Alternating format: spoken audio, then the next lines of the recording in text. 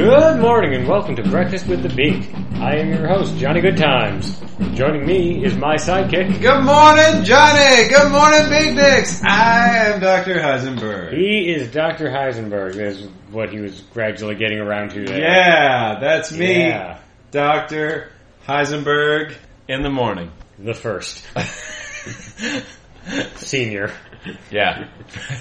Johnny, Yes. I love the What Does the Fox Say song. It's great. I also enjoy the Fox song. I feel like, alright, here's the world I want to live in, okay? Yeah. It's not that different from our world, Mm-hmm. but every time anyone plays the song Blurred Lines, Yeah. instead I want to hear What Does the Fox Say? Yeah, no, if I could get a chip in my brain Yeah. that would replace Blurred Lines with What Does the Fox Say? Yeah, and it would sound the same, like when a car is going by, or when it's coming from somebody else's Yeah. window, or whether it's like on the radio right there. Mhm. Yeah, it's just... And like, everyone with the chip Mhm. hears What Does the Fox Say? Mhm. And everyone without it hears Blurred Lines. And you know who's your friend based on which ones look happy when they're dancing. And which ones just look obligated. Yeah, or alternately, rather than put a chip in your own head, Yeah. if we could get somebody to just hack the actual, like, Blurred Lines Central Supercomputer? well, I was gonna say like the radio networks. We need to hack the suspiciously lifelike man-bot that Alan Thicke built. Yeah, I'm not saying we hack Robin Thicke because it's already been recorded, but although that would be, I don't know if it would be funny or if it would ruin it. Like, what if that Norwegian guy just showed up instead of Robin Thicke? I'd be okay with that. Like in his mask. Like, oh, hey, everyone, it's the VMAs, and here comes, what? There's been a change in the itinerary. Ring, ding, ding, ding, ding, ding. Yeah. Yeah. Yeah, that'd be great. I mean, and I'm going to be complaining about this for the next year. Uh-huh. But yeah, I'm going to have to tell so many relatives, so many drunk dudes at bars who insist this is not the case, Uh-huh. that no, the song was intended as comedy. It's supposed to be funny. In Norway, that's not what pop songs are about. Yeah, I mean, I don't see why anyone would think otherwise. It's clearly funny. Yeah, it's not like, furries are super mainstream in Norway or something. Yeah, he does he's looking like, like a hunky, fey young man, Yes. and then he turns around, oh, fox mask! Yeah. This is crazy! It's just got banana pants, yeah. Yeah. Yeah. Like- So, I mean, that is one thing, I mean, I'm extrapolating the whole timeline for this shit, Mhm. When am I gonna get sick of it? Soon. When am I actually gonna get sick of it? Never, but I'm gonna feel bad about it because people are gonna ruin it. See, I feel like there's always a cycle. Like, Yeah. we're still in the middle of the cycle with Gangnam Style. Yeah. Where it was super fun, and then we got sick of it because it was everywhere. And now that it doesn't get played very often anymore, like he's not even in pistachio commercials anymore. Yeah. It's starting to be fun again. It's like, oh right, I do enjoy this song. Yeah. I can hear it just for what it was now. Yeah, like Yeah. once the saturation drops off, Yeah. it's like, oh yeah, that's fun. I just feel like, in about 3 months, Yeah. we're going to be seeing people on the internet talking about, like people who love the song now, Right. talking about how when they see someone else mention it, that's a red flag. Well, yeah, because the that's... fandom of this song has turned real ugly or something. Well, yeah, you always have your people who are way behind the curve on, Yeah. internet crap. And, Oh, yeah. this would be that one, or this would be one of them. Oh, absolutely. Yeah. Yeah, because this one has a pretty universal appeal, Mhm. Everyone loves cute animals. Yeah. And everyone loves grown-up gentlemen singing about cute animals. Yeah. I mean, just saying that sentence, I ovulated. I mean, I know, right? I'm still in the nice post-coital afterglow with this song. I'm Gross. still just happy about it. It's super gross. Yeah. And sticky. Yeah, why would you do that to a song? That's Well, like, you were ovulating. Well, I mean, why did the song do that to you? I mean, it's a metaphor. I understand. You understand what a metaphor is? I understand you're not actually humping sound waves. No, I didn't. I didn't literally just the song didn't just make me come. I just mean I'm grasp happy, that, yeah. and it's I still get a good feeling of it. There's no negative connotation yet. Yet. You know? Yeah, no, I agree. Not Yeah. yet. But there's also the flip-flop. Like, is it going to stay on the internet? Or is it eventually going to be on Ellen? Which is, Ellen is kind of like my barrier, because Ellen's kind of cool. Yeah. But she's also a daytime talk show host. Yeah, it's a daytime talk show host. Yeah. Enjoyed by the grannies of the world. Right, people who are home during the day. But at the same time, Ellen herself has a level of self-awareness about what she does that is lacking in a lot of other grandma-centric entertainment, your Today shows and so forth. Right, Ellen's definitely cooler than the rest of them. I mean, Kelly and, what's his face? The football player? Oh, yeah, Kelly and Football Man. Yeah. I don't care. I can't remember his name. I don't but care. Anyway, Kelly and not Regis. Yeah. Yeah. Kelly and Big Regis. We used to have old Regis, now we have Big Regis. It'd be funny if she made all her co-hosts change their names to Regis. Yeah. It's just Regis plus adjective. We used to have old Regis, now we got Big Regis. Big Regis. Later, narcoleptic Regis. I can't wait for Fat Regis. He's gonna be fun. Narcoleptic Regis is the one I'm holding out for. Yeah. Oh, you know, else would be fun? Cat Regis. Oh my god, yes. He's just sitting there with a cat. He's just a cat. Yeah. He doesn't do anything. He's just a regular cat. It's, or Puppet Regis, that might be fun. Okay, Yeah. yes. Puppet Regis, I would actually like to be. So. Oh, that could be cool, because you could actually make it look like old Regis. Yeah, and I wouldn't have to be on the stage. I would, of course, be behind a table. Yeah. And Puppet Regis would be just like, oh, hey, Kelly, what's up? And nobody has to know there's a guy under him. You can always tell based solely on how many Kelly Ripa jokes I have at the ready. Yeah. How much time in the last few weeks I've spent sitting in dentist's office. Since the only time I watch that show is when I'm waiting to get my teeth drilled. That is a good time to watch it. Yeah. Because you're watching it and you're like, you know what would be fucking great right now? A drill in my teeth. Because you can't really hear Kelly over the drill. Yeah. Well, anyway. Yeah. We have just done our hacky daytime TV jokes. Shall we roll a topic? Let's roll that topic. Have a chance for something a little more highbrow? Yeah. What the hell? It's not like Jerry O'Connell's going to be stopping by for a chat. Tell us about his new project. That could not happen. Something highbrow, maybe. Yeah, sure. Okay. Let's roll them dice. Oh, super tiny. 7. 7. What's topic number 7, Johnny? Topic number 7 is, come on, something highbrow. Dicks! No. It doesn't say dick. No, it says Ivan Ilyich. Ooh. Submitted by Nick in Philadelphia. Thank you, Nick. And that is arguably the highbrowest topic we ever did get. It's pretty up there. Yeah. Ivan Ilyich is, of course, the primary character. Yes. In the story The Death of Ivan Ilyich by Leo Tolstoy. By Tolstoy, yes. Yeah. Yes. That's a classic. Yeah, it's a classic. It's a real popcorn movie. It's a popcorn classic. It's not a movie. I understand. I'm sorry. Yeah. It's a popcorn novella.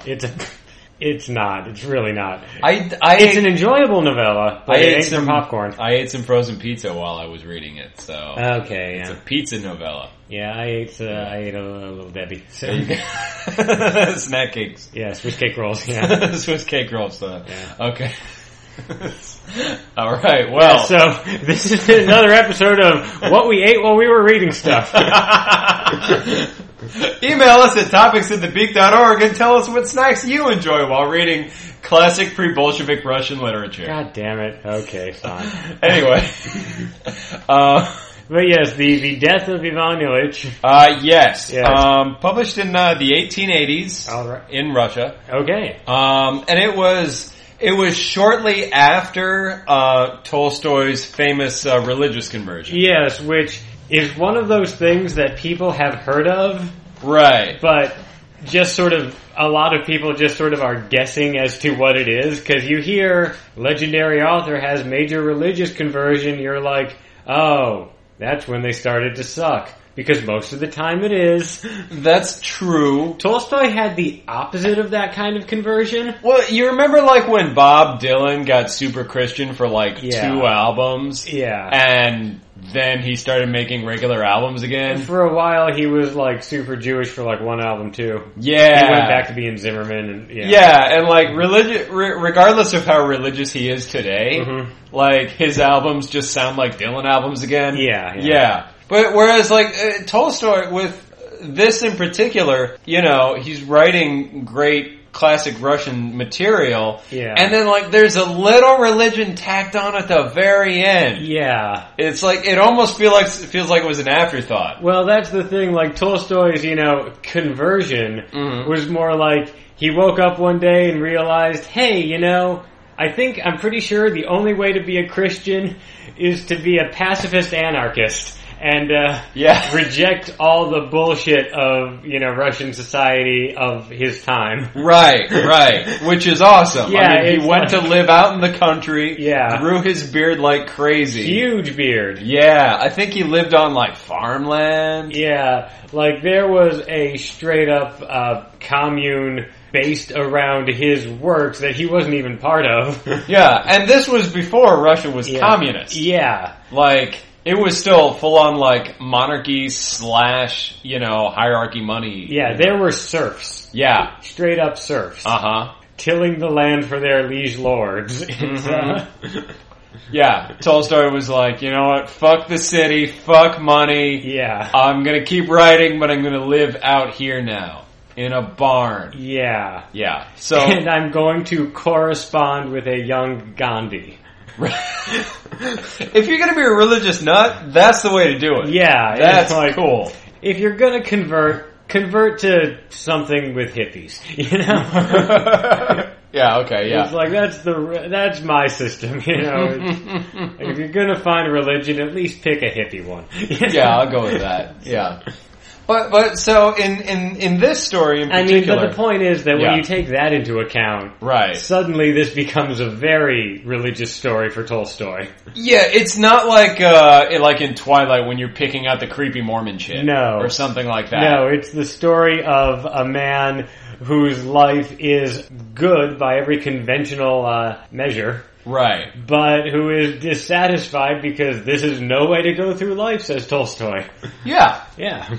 And so, like, he only mentions God very briefly at the end. Like, it's less about God and more to, like, identifying what is kind of empty in life. Yeah. And what is worthwhile in life. Yeah. So, we'll backtrack a little from there. Yeah, because, spoiler, in the death of Ivan Ilyich, he does die at the end. Yeah, I hesitate to say spoiler alert because I feel like the title is a spoiler alert. Yeah. You know. I mean, technically, like, the second paragraph of the story is the guy saying, oh, Ivan Ilyich died. Yeah. So we start out in a law office, right? Yeah. And there's like 3 dudes hanging around. Yeah, just some guys, just some lawyers, judges, whatever. Having bro talk. Yeah, they're hanging out, they're discussing a case. Yeah, I mean, especially in that first chapter. Yeah. There's like a level of sort of naturalistic dialogue. Oh, yeah. That not only survives the translation to English, but it is just, you know, the fact that it's happening over 100 years ago that this is being written in the time before naturalistic dialogue tended to get written anywhere. Right. You know, and I mean, I feel like you get that from that time period more in Russia than anywhere else. Yeah, I mean, Dostoevsky does that to some extent. Although, let's say to some extent. Well, it's like, I mean, Crime and Punishment is the perfect example because it starts out really good and then just gets florid and speculative and goes all over the place. Like the story itself kind of falls apart. Like the problem with Dostoevsky is not, I mean, like no matter what he does with the dialogue,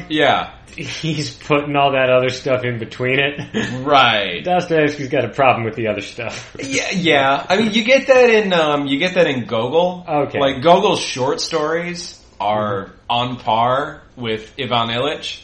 In Dead Souls, I mean, he does more the Dostoevsky thing where he's got the good dialogue and the commentary on society, but then he like kind of wanders off into exposition. Well, yeah, but Gogol is like, he's the one who gets silly. You know? Well, yeah, Gogol's also wacky. Yeah. You know? Like he's the Kramer of the Russian novelist sitcom. Yeah, that's fair, you Yeah. know? I mean, the nose. Yeah.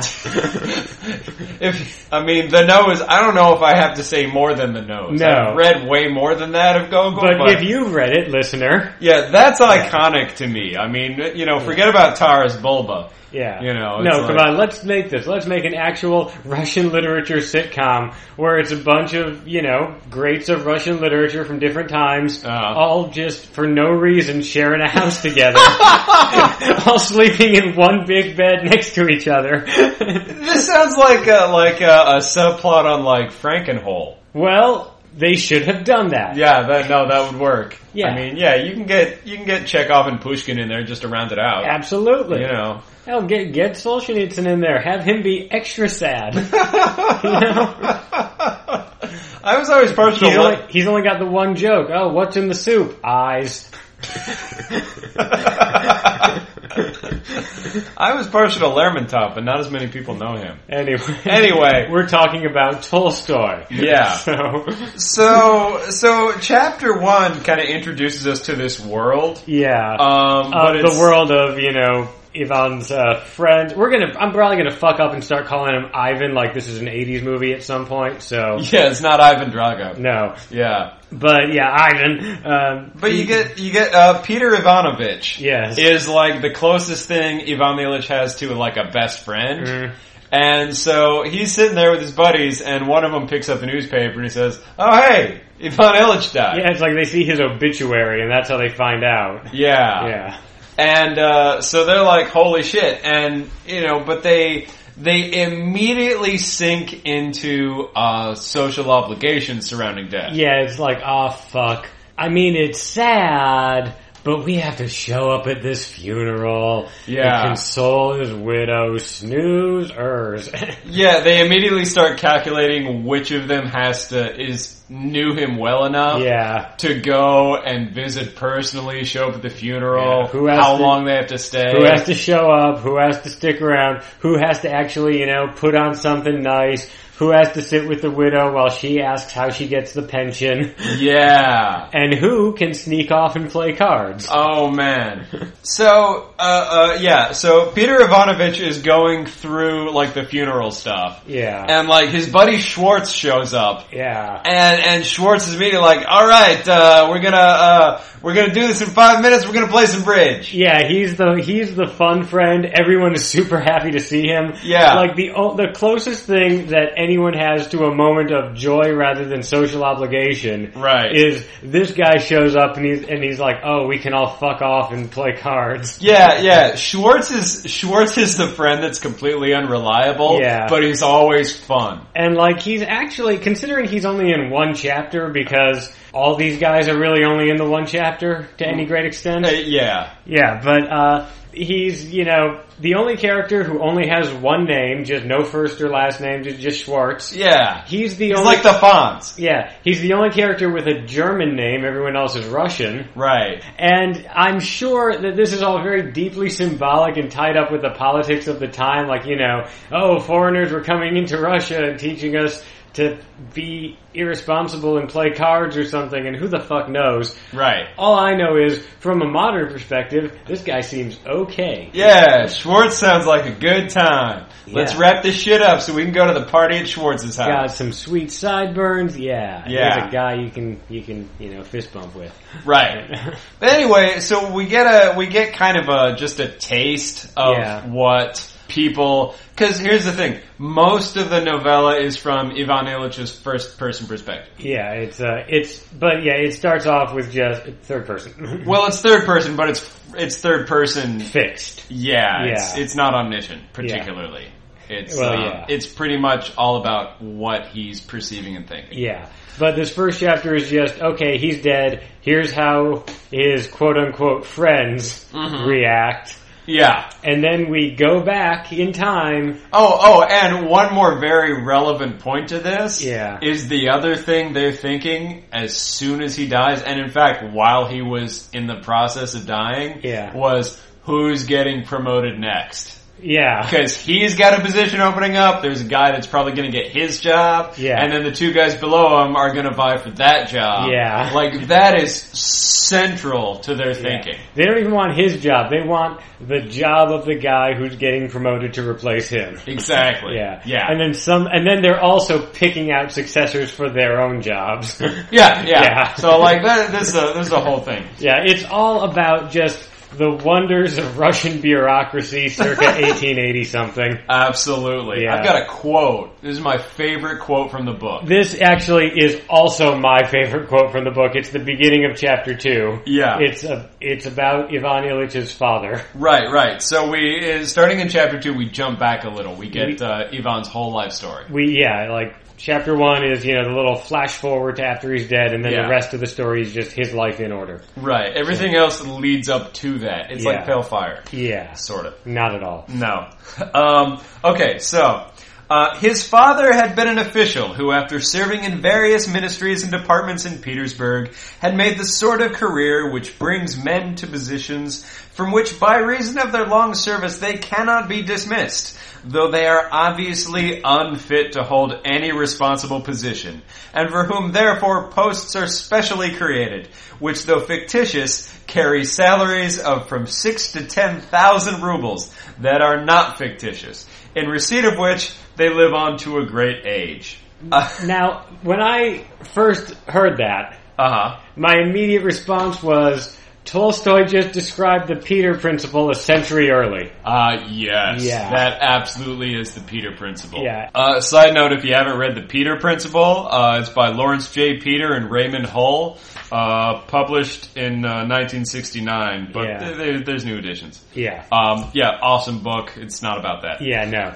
But, he had described that much earlier than that book did. Right. And B, that's legitimately funny and sarcastic and kind of catty. It's catty and it still completely applies today. It applies today, but I mean, just the fact that A, sarcasm is in a Russian novella in the 1880s, and B, that it survived the translation to English. Right. Like, that's so rare that anything like that happens. I mean, oftentimes for, humor or sarcasm or anything like that to make the leap, the translator has to take liberties, I mean, it becomes less of a translation than a localization, which is more of a video game thing than a novel thing. Oh yeah, it's like in Lysistrata when they change up all the dialogue of the dumb girl to make her sound southern because we don't get jokes about Crete.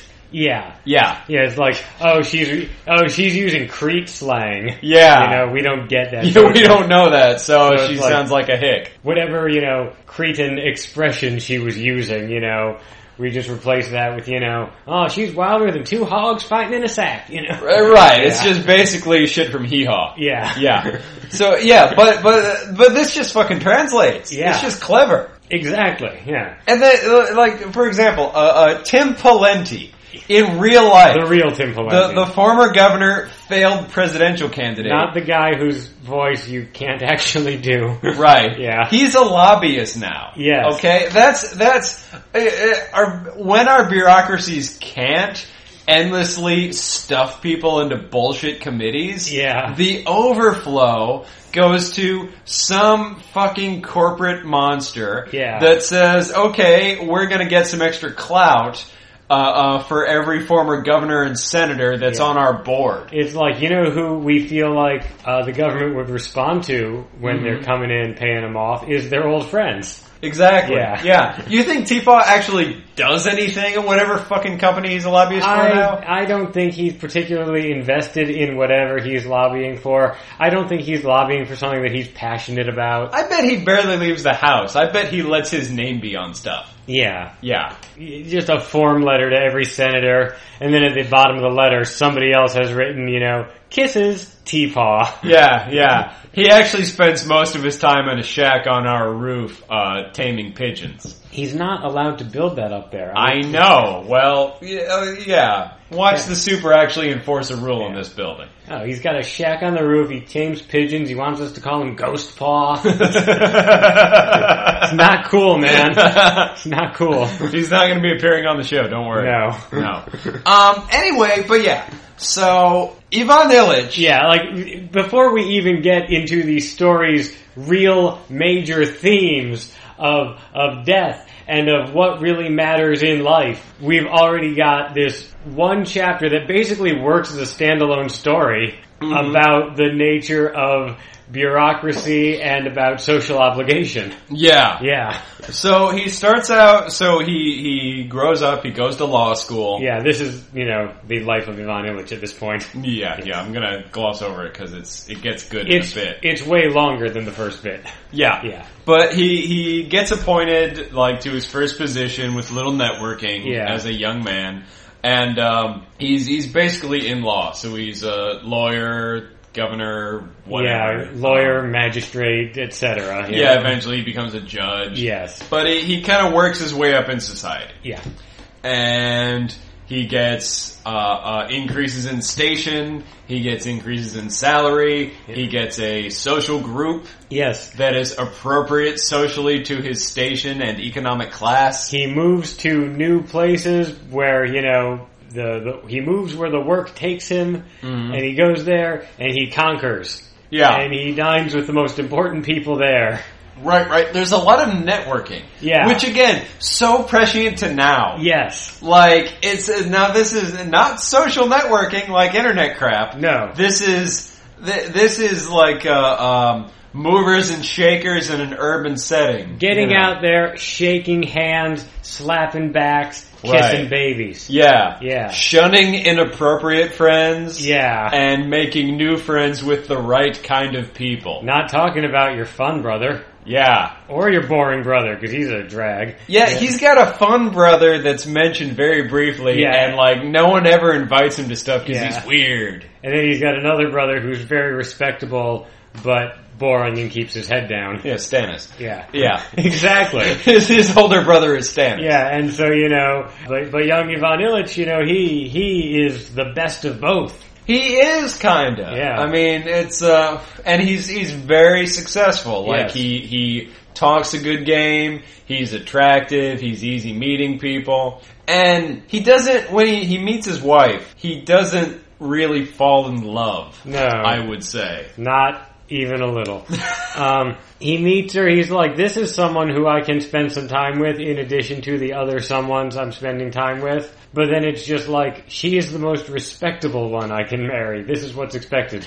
Yeah.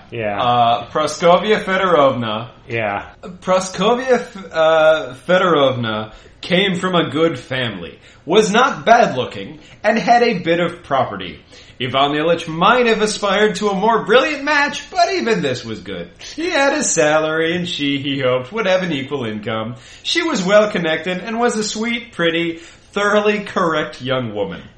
To say that Ivan Ilyich married because he fell in love with Praskovia Fedorovna and found that she sympathized with his views of life would be as incorrect as to say that he married because his social circle approved of the match.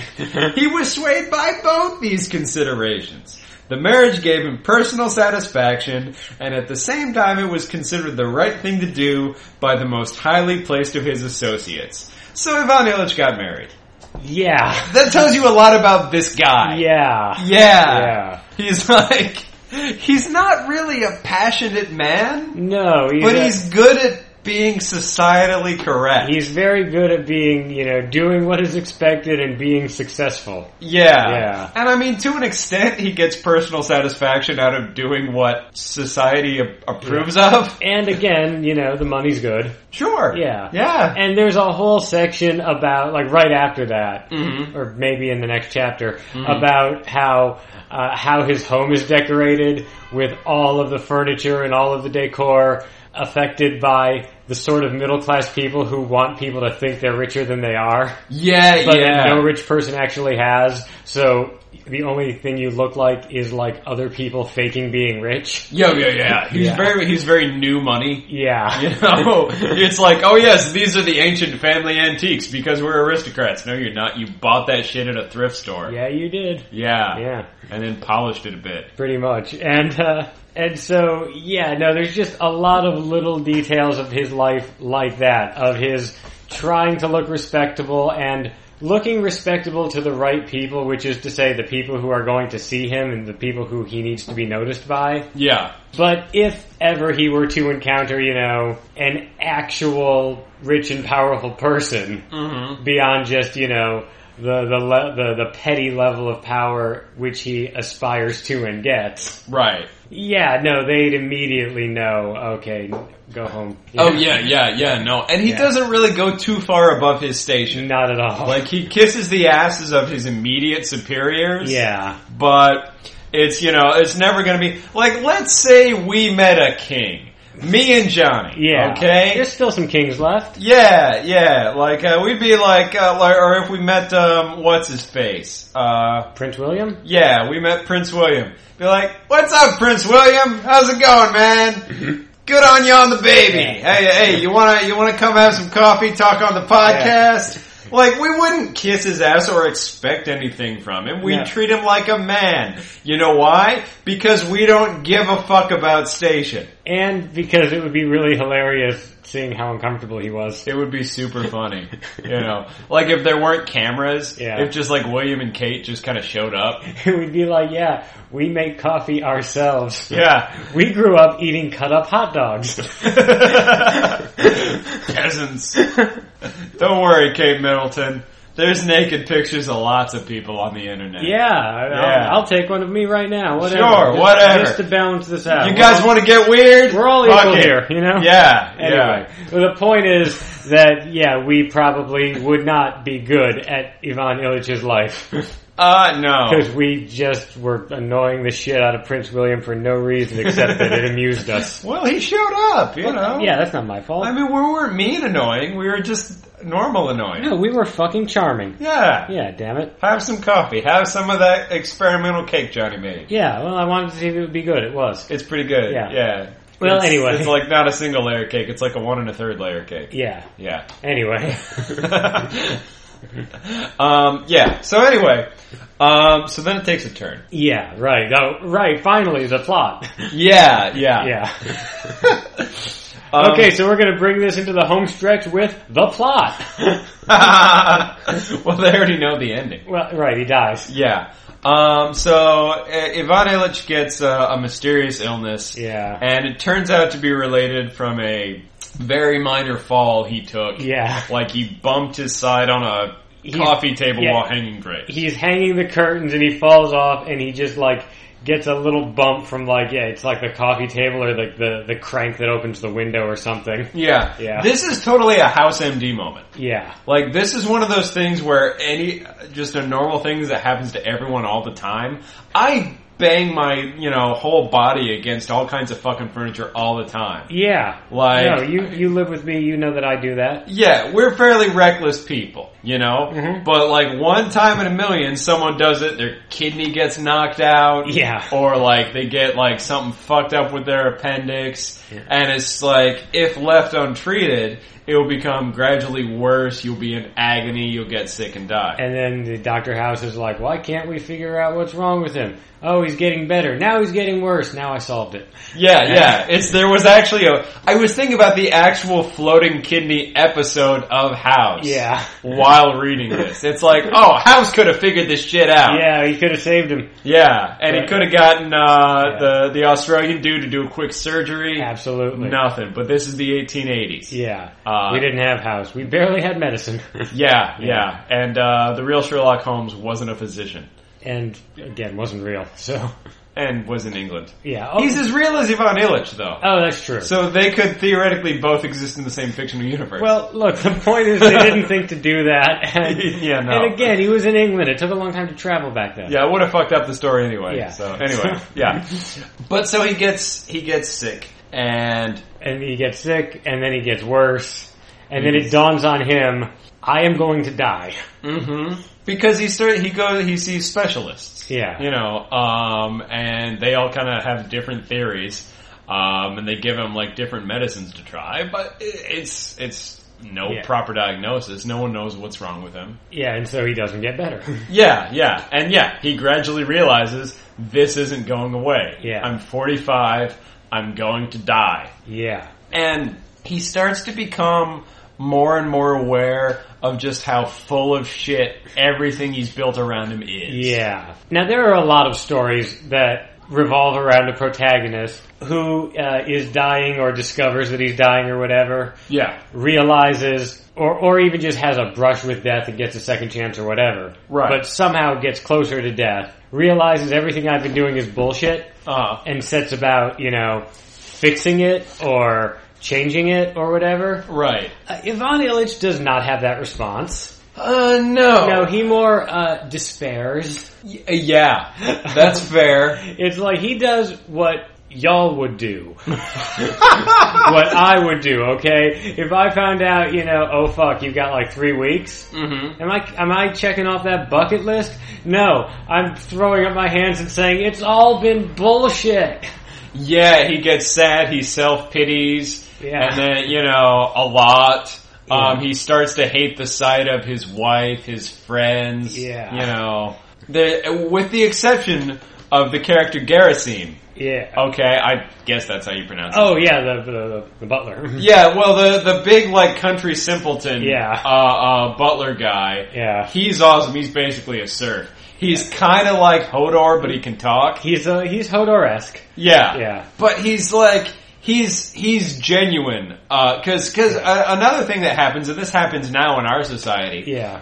Even when you know someone is dying, you just talk to them like it's normal to make them feel better. Yeah. Oh, we'll go out to the country when you get better, Grandpa. Yeah. A lot of shit like that. Oh, don't forget to take your medicine or you'll never get better. Yeah. Gerasim's like, well, yeah, it's not an imposition to clean out your chamber pot. I mean, you're a dying man. It's a nice thing, I hope someone will be nice to me when I'm dying. He's the only one who talks to him, free of the affectations of social, niceties. Exactly. Gerasim is genuinely kind. Yeah. And is completely free of bullshit. Yeah. So he will tell you to your face he knows you're about to die. And And this again I think is, Tolstoy's conversion to, his rather interesting conception of Christianity.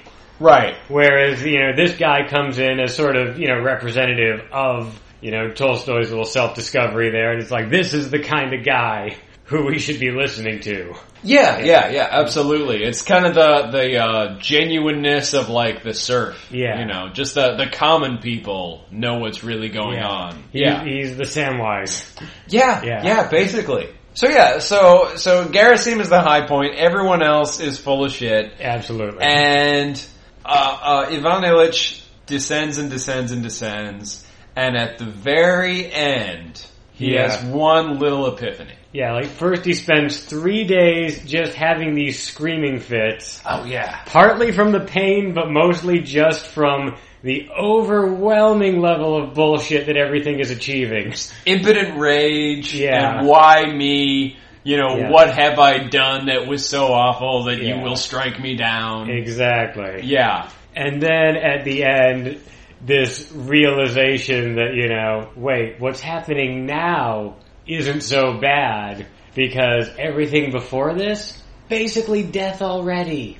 Yeah, because one of the things he despairs about is that when he realizes that everything around him is bullshit, too late to do anything about it. Yeah. He can't even get off the bed anymore. Exactly. He is fucked. There is no, restitution to be made. Yeah. Even if somebody could figure out exactly what was wrong and what needs to be done, it's well, but too bad we couldn't have done it 2 weeks ago when it could have saved you. Yeah. Yeah. So, okay, well, I'll just read one more passage here. Okay. At that very moment, Ivan Ilyich fell through and caught sight of the light, and it was revealed to him that though his life had not been what it should have been, it could still be rectified. He asked himself, what is the right thing? And grew still listening. And so his son, he has a couple of kids, but he has a child son that comes in, and his son is crying because his dad's dying. And he kind of puts his hand on his son, and he sees his wife crying, and he says, yes, I am making them all wretched, he thought. They're sorry, but it'll be better for them when I die. He wished to say this, but didn't have the strength to utter it. And he realizes, the one thing I have the strength left to do is pity them and die so that they can get on with their lives and not have to put up with me anymore. Russian literature, ladies and gentlemen. Oh my God, it is glorious. Like his come to Jesus moment is, you'll be better off when I'm finally just croaked. Yeah. That's beautiful. Yeah. That is your Russian bucket list. Yeah. Well, get out of your hair now. And then he stops screaming. Yeah. He's at peace. Yeah. He stops. And then this is right after he had the 3-day screaming fit of just, you know, despair and fury. Yeah. And he's like, my family's sad. They'll be happier if I shut up. Yeah. It's like, oh, for once in my goddamn life, I should keep my head down and go along with it. Yeah. And that's the death of Ivan Ilyich. That is both the story and his actual death. Yeah. And it's a bummer, you know, but death is. Yeah, but it's really good. It is very good, and it is. I mean, it's just because of the style of story I was talking about before, right, has been done and overdone so many times since then. Yeah. It's so tempting to call this a deconstruction of that, except that it pretty much predates the entire genre. Mm-hmm. Yeah. There's not, I mean, maybe Voltaire predates this as a deconstructive system, but... But again, Voltaire was also, you know, deconstructing what he saw in real life, not what people were writing stories about necessarily. Oh yeah, that's true. Yeah, you can't deconstruct a genre before the genre exists. Exactly. Yeah. So, the having fun before you die story. You know, I mean, there weren't many of those. I mean, there were certainly stories about, you know, almost dying and then being redeemed. Right. But that's a slightly different beast. Yeah, the whole, bucket list situation. Yeah. Just not even a, mote in the zeitgeist yet. Not yet. Yeah. Yeah. Final thoughts? Final thoughts. Read it, you know? It turns out Tolstoy, even when, despite being, a grim Russian novelist, and despite the guy wallowing in despair and dying, turns out he can be funny in a story that does that. Yeah. I mean, that, frankly, is the revelation I'm walking away from this with. It's like, right. It's like, holy shit, Tolstoy could write a joke. He totally could. I know. Yeah, it was solid. And yeah, the social commentary stuff, it still works. It works disturbingly well. I feel like it was written and it worked very well at the time. Mm-hmm. And then it was like there was a number of years where maybe it didn't work. Yeah. And then it's gradually ramped up to the point where we've just aligned with it again. It works in 2013. Very well. Absolutely. Yeah. And just in case you're on the fence, it's not like an Anna Karenina. It's not 1,000 pages. No. This is a novella. In my edition, it was 44 pages. Yeah. You know. I mean, you can get it on the internet and it's not long there either. You know? It's old. It's in the public domain. Yeah. So you the Russian text is in the public domain. The different translations, some of them aren't. That has to do with translation copyright. Well, yeah. But you can find, you know what, if you pick it up at, whatever bookstore still exists in your town, it's not going to be expensive. It'll be a couple bucks. Yeah. Big fucking deal. They don't exactly have, Tolstoy to pay royalties to. Yeah. That's a thumbs up for Breakfast with the Beak. It's a popcorn classic. Wait. You can technically eat popcorn while you're eating. Well, yeah, you can eat whatever while you're reading it. I mean, and we're back to this. You're not eating it with your eyes. No, well, that's the great thing about reading. Yeah. Is you can listen to music as long as the music isn't too interruptive. Yeah. And you can eat snacks. Yeah. And you can still read. Basically, as long as your eyes are okay. Or your fingers if you're blind. Oh, also, it's 2013. They can probably get, like, the Kindle edition for, like, 99 cents or something. Oh, right, yeah. I didn't even think about that. Right. But, yeah. You might be able to get, like, a Kindle edition legally for free. We don't know. Yeah, you're listening to podcasts, so you might like the ebook. You might. Yeah. It's the same as the regular book, so if you like one... Yeah. I may be the only podcaster who exclusively reads paper books. Yeah, I think you might be. But whatever. Yeah. Fuck it. Yeah, go get that. Yeah, so those are your options. Yeah.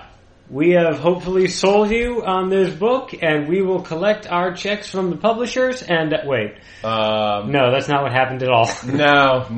Okay. This is free of charge. But, Yeah. no, it's a good book. Yvonne Ilyich would have gotten paid for that endorsement, but...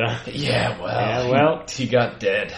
Well, that's what happens. Send those topics to topics@thebeak.org, breakfastwiththebeak.tumblr.com, facebook.com/breakfastwiththebeak. Follow us on Twitter at @thebeak and at Doc Heisenberg.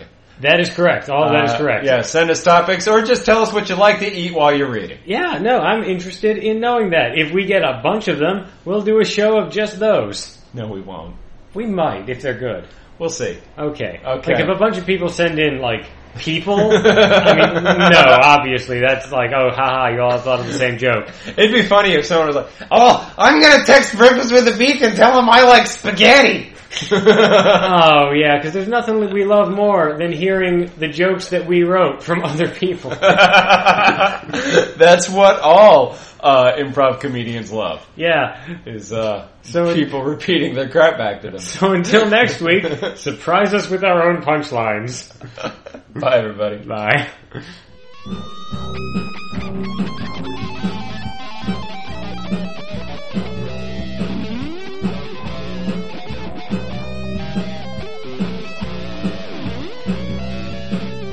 This has been a production of the Beak Podcasting Network. Visit thebeak.org to learn more about this and other quality podcasts. Seriously, guys, so awesome.